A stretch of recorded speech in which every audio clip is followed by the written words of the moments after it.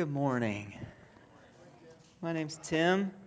I serve here as teaching pastor, and we get to explore Scripture together, and it's fun. It's a privilege. We're still in a series going through the book of Acts. We've been in it for quite a while now. We're going to continue being in it for a while. But before we get to our text in Acts this morning, I want to share with you an author that I enjoy. Has anybody read stuff by George MacDonald before? Yeah, George MacDonald. He writes in a variety of genres. I've really enjoyed his fairy tales. He wrote in the 1800s. C.S. Lewis later on called him my master. MacDonald, just wonderful fairy tales. The Princess and the Goblin, Princess and Curdie, The Golden Key, and the one I was going to talk about this morning is called The Light Princess. It was published in 1864. I want to tell you kind of how The Light Princess goes. So, the story begins, and it's kind of like Sleeping Beauty this way. There's a king and queen who have a daughter, a princess, and it's their only child. And they're going to have a christening of their daughter, and they invite all the kingdom. And now the king forgets to invite his sister. His sister's name is Lady Macamnoint, who also happens to be an evil sorceress, and which I think Macamnoint, that's kind of a good name for an evil sorceress. It's kind of weird. If that's your name, I'm sorry. And so she doesn't get invited, and she's upset by this. So she shows up uninvited to the christening, and apparently, like the curse of sleep when you touch the spindle needle, that is all out or something. So she gives this curse. She curses the princess to a loss of gravity. Literally, she floats around like a balloon. That's why they call it the Light Princess. She's floating around. So the princess, she has this curse of weightlessness. So physically, she has no gravity, but also metaphorically in her personality, she can't take anything serious. Life is a joke. People are a joke. Everything is a joke to her. She has no gravity, which is of course kind of a rabbit trail there. MacDonald is tapping into a very biblical theme here, a biblical theme of. We can't express true joy. We can't express true celebration unless we lament well. Unless we grieve truly, we can't celebrate truly. And of course, Carlo wrote that lament song that we sung together this morning. And I just thought that was very biblical, because those things, they go together. So it's not a fake joy or a fake celebration. But anyways, so MacDonald said there's this, and the princess, she's weightless. She's the light princess floating around. And so time goes on. She grows to be a teenager. Always got a rope around her, and they don't let her float away. And they're out in a boat one day, and she gets out of the boat and falls into the water. Not really falls, but floats into the water. And lo and behold, she loves being in the water. And when she's in the water, she has her physical gravity back. She doesn't kind of float out. She stays in the water. And she loves to swim. And it just brings her so much life. And she has her physical gravity. So she's swimming around and just having a great time. And so she spends most of her waking hours in the lake. There's a lake by the castle. And so that's where she's at. And so the king and queen, their advisors, they come to believe that somehow the water is key to unlocking this curse. And so they come to believe that if she is able to cry, of course she can't cry now because she doesn't take anything serious. If she were able to cry, that would break the curse. So time goes on, and it being a fairy tale, she's swimming around. Eventually, a prince comes along. And a prince from a faraway land, he's riding along, dunk, and sees the princess swimming and making all this noise in the water. And she was laughing and swimming. He thought she was drowning, which I guess that's the kind of swimmer she was. I think that happens with me. That's the kind of swimmer I am. But no, she's swimming. So he dives in, gets her, takes her out of the lake. And he's like, I saved you. And she's like, no, you interrupted my swimming. And so she's like, throw me back in. But he can't, because she just float away. So she's like, grab onto me and jump in. So they're on this 30-foot cliff, and he grabs on, and they jump into the lake together. And she just thinks it's the funnest thing in the world. And they're like, oh, let's do this again. So they end up spending all this time together. The prince falls in love with the princess, but the princess finds him as a handy weight for jumping into the water, because she couldn't jump in the water, otherwise she just float away. So now she can jump in. So she got her prince weight that she uses. So the time goes on, and she's having all this fun, Lady Macomnoit finds out about this.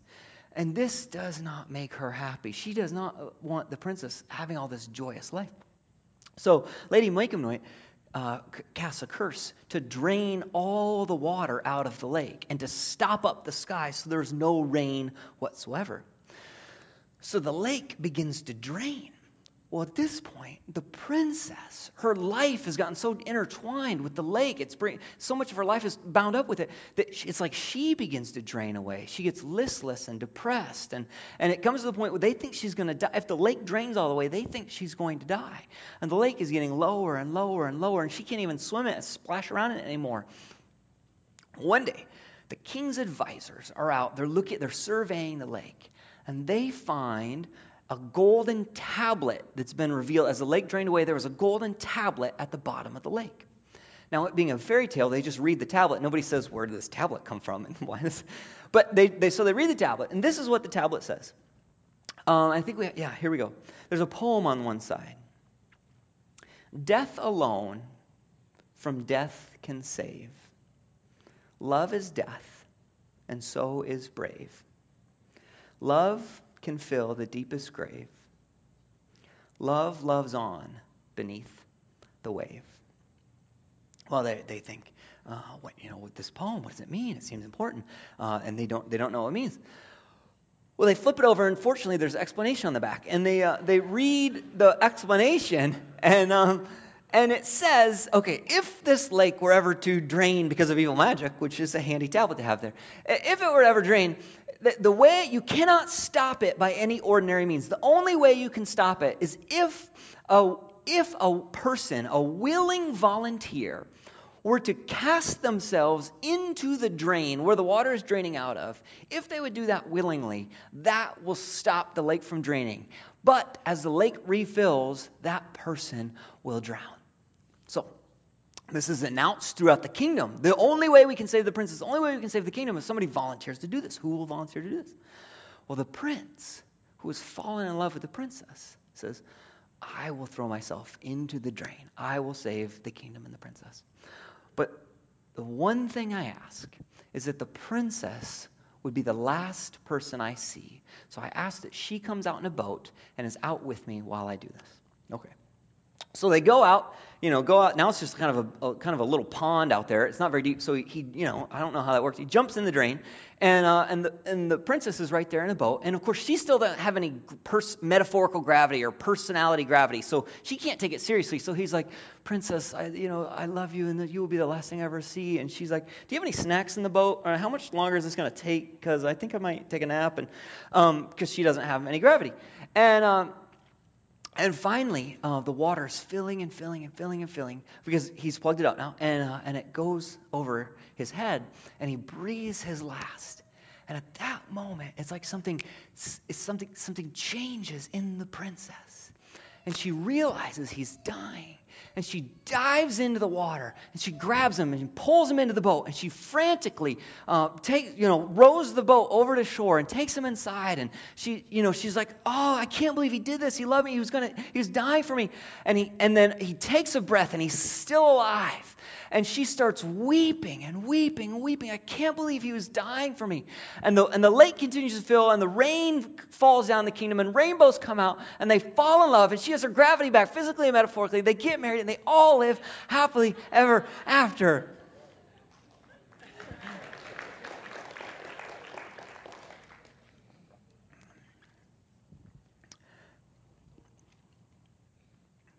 This morning I want to talk some about the theme of grace.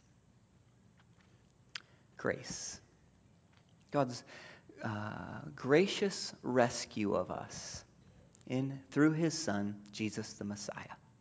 This undeserved, unearned, unmerited rescue. The way God rescues us through his Son. And I want to talk about grace for a little bit, and then we're going to head in to take communion together, this act of remembering God's gracious rescue of us. And I want to do that this morning for a couple of reasons. One, I want to talk about grace. In our church, there's folks who will be in our community who aren't yet followers of Jesus, who wouldn't say they're following Jesus. They wouldn't call themselves Christians. And we are glad that you are with us. You're checking out what this Jesus is all about. But one thing I really hope for is that any person who's checking out what Jesus is about, they would understand that it begins and continues and ends. It's all built on grace. I would hope that if you're exploring what is this Christianity thing about, you would understand it's not about what we do, that fundamentally it is about what God has done for us in the death and resurrection of Jesus, this gracious rescue of us. That's one reason I want to talk about grace this morning. The second reason I want to talk about grace is I think for those of us who have been walking with Jesus for a while, and I know this happens in my own heart, that over time there can be this drift towards thinking that we need to earn points with God or do certain things to make God like us, a drift away from grace. And I want all of us this morning to be reminded again of the gracious rescue that God has done for us through the death and resurrection of Jesus. And that grace demonstrated in real history in the sacrifice of Jesus, that is meant to be the joy and the power of our lives with God. It's meant to be the driving motivation of our lives. And so I want to remind us, not just in our heart, not just in our heads, but hopefully in our hearts this morning, to come back to it again.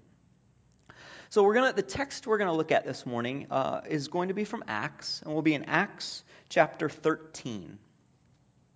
Acts, if you're looking in your Bibles, this way to the right, it's after John, and it's before Romans. And by way of reminder,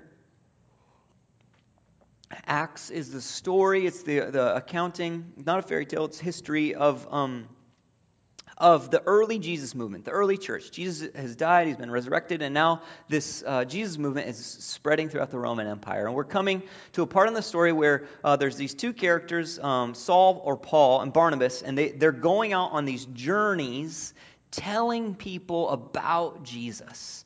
And what we're going to read here in a moment is Paul and Barnabas, they've come to this city in Antioch, and they're at a synagogue, and they've been retelling the story of God's work in history, particularly through the nation of Israel, and all God's gracious acts of rescue towards them, and how it's all been building towards this moment when Jesus came down, God's Son came down, his death and resurrection, and how that is the rescuing moment for all humankind. And Paul's been explaining this, and now he's kind of coming to the punchline, the point of everything he's been talking about. And we're going to read that together now. And this is what Paul says it has all been building towards. So starting in chapter 13, verse 38, he says this, "Therefore, my friends, I want you to know that through Jesus, the forgiveness of sins is proclaimed to you. Through him, everyone who believes is set free from every sin, a justification you were not able to obtain under the law of Moses." So he says a few things there. He says, and I think we have a slide with this, he says that through Jesus, there's forgiveness, there's freedom from every sin, and there's justification. And these are really three different ways of saying saying the same type of idea. Forgiveness.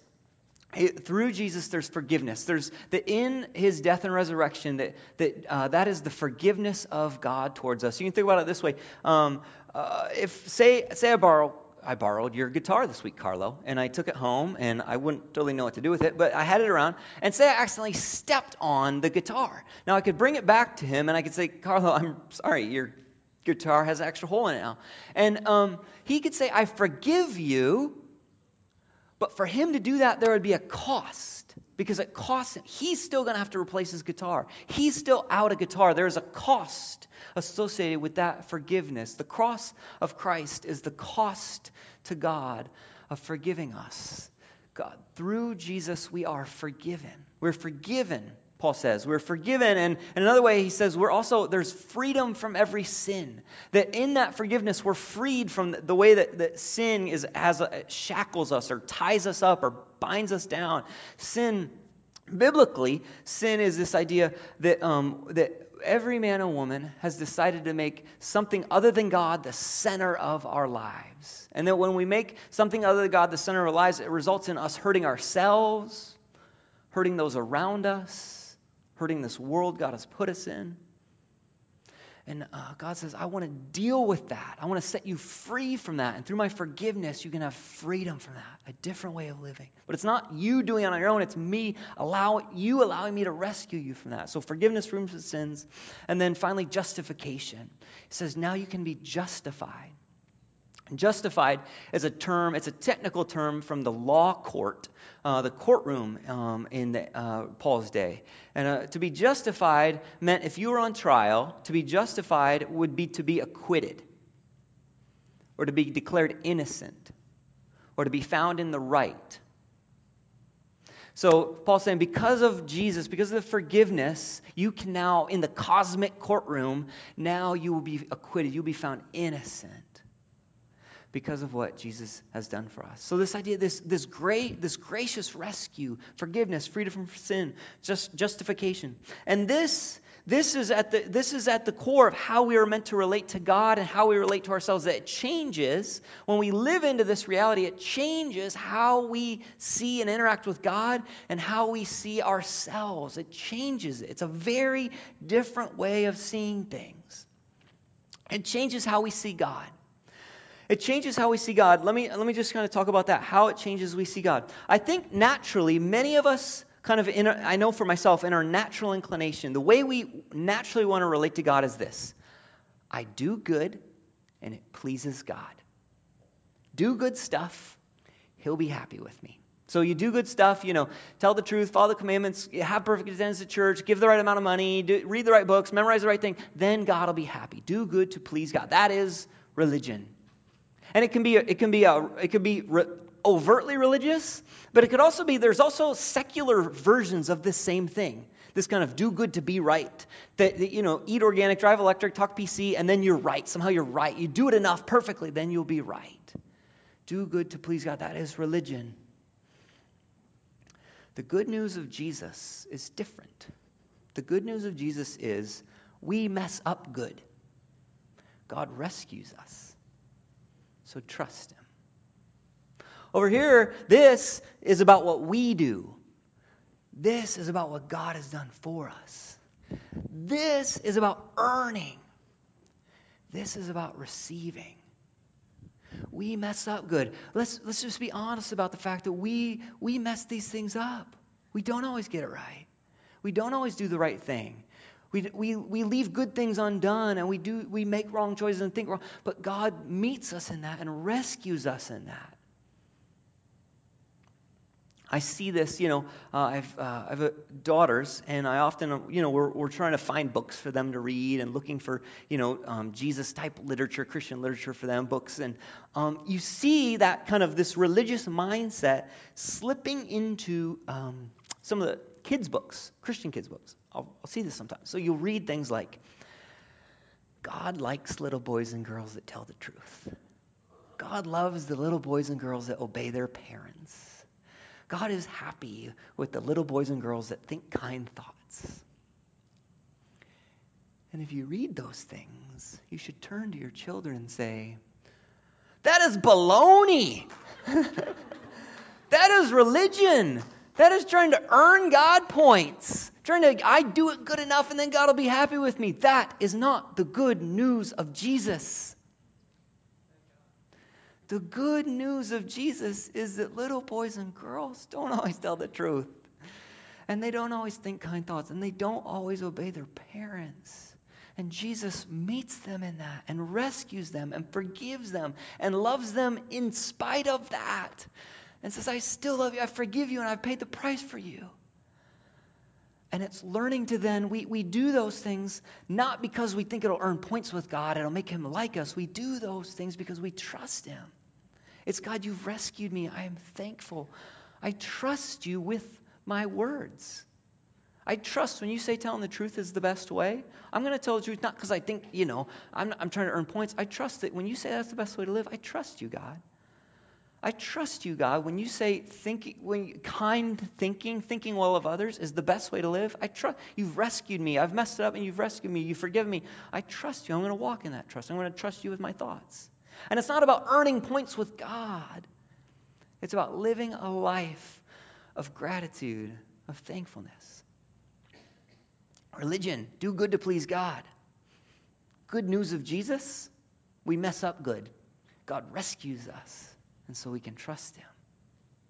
It changes the way we relate to God. It changes the way we relate to ourselves. It's a similar idea, but it changes the way we see ourselves. The earning religious mindset when we see ourselves is something like this.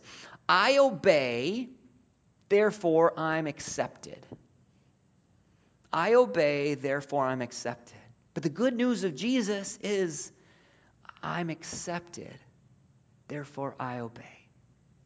It flips it around. In the I obey, therefore I'm accepted in this mindset. If it's religious, it's like if I follow all the commandments, if I memorize the stuff, if I go to all the right meetings, read the right book, then God will like me. He will accept me. And there's also there's a secular version of this as well. I obey, therefore I'm accepted. So the secular version is like if I'm thin enough, I work hard enough, I get the right job, I get paid enough, I get the good grades, I win enough, then I'm acceptable. Then I'll have esteem, value, I'll be looked well on. Yeah, I obey or I do right, then therefore I'm accepted. And the good news of Jesus says that is not how it works. The good news of Jesus says you are accepted, you are forgiven, you are rescued, you are loved. And it's out of that place, therefore I obey. That our value doesn't reside in did we do enough, did we do good enough. Our value resides from being loved. I'm accepted. Therefore, I obey. Our lives become thank you letters to the one who has rescued us.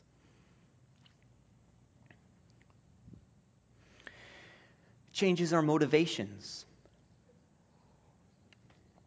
in relation to ourselves. If we try to live out of this I obey, therefore I'm accepted kind of religious mindset, the motivations there will always be fear and pride. If you live out a place where I obey, I do the right things, I do the honorable thing, therefore I'm acceptable, you will be motivated by fear and pride. Because the fear is if I don't do it well enough, if I don't do the right things, if I don't do it perfectly, if I mess up, the fear is then I won't be acceptable. Then I won't be acceptable to myself, to God, to others. But if you live out of the place of the good news of Jesus, I'm accepted, therefore I obey. The motivations of that place are joy and thankfulness. I'm accepted, therefore I obey. Live out of that place. It's the joy. God has rescued us. He has done it. Can you believe it? Look what he's done for. He's given his life for us. And living out of a place of thank you. I want my life to be a thank you to you, God. Not because I think I can earn enough points, but because I simply want to say thank you. And I know that I'm going to get it wrong again, and I know you've already rescued me. You've already forgiven me. You've already freed me from that. And so these two different motivated ways do we live. Are we motivated by fear and pride? Or do we live out of grace, out of forgiveness, and are we motivated by joy and thanksgiving? And the thing is, that's what God wants for us. That's what God wants for you. He wants you to have a kind of joy and gratitude in your life that allows you a sense of inner freedom and freedom with others and freedom with Him. That is what He desires for you. He doesn't desire for you a sense of fear that you're not going to get it right. He doesn't want that fear. And He doesn't want the kind of pride that I did it all on my own. Look at me, I achieved it. He doesn't want those things for you. He wants the life that is truly life for you.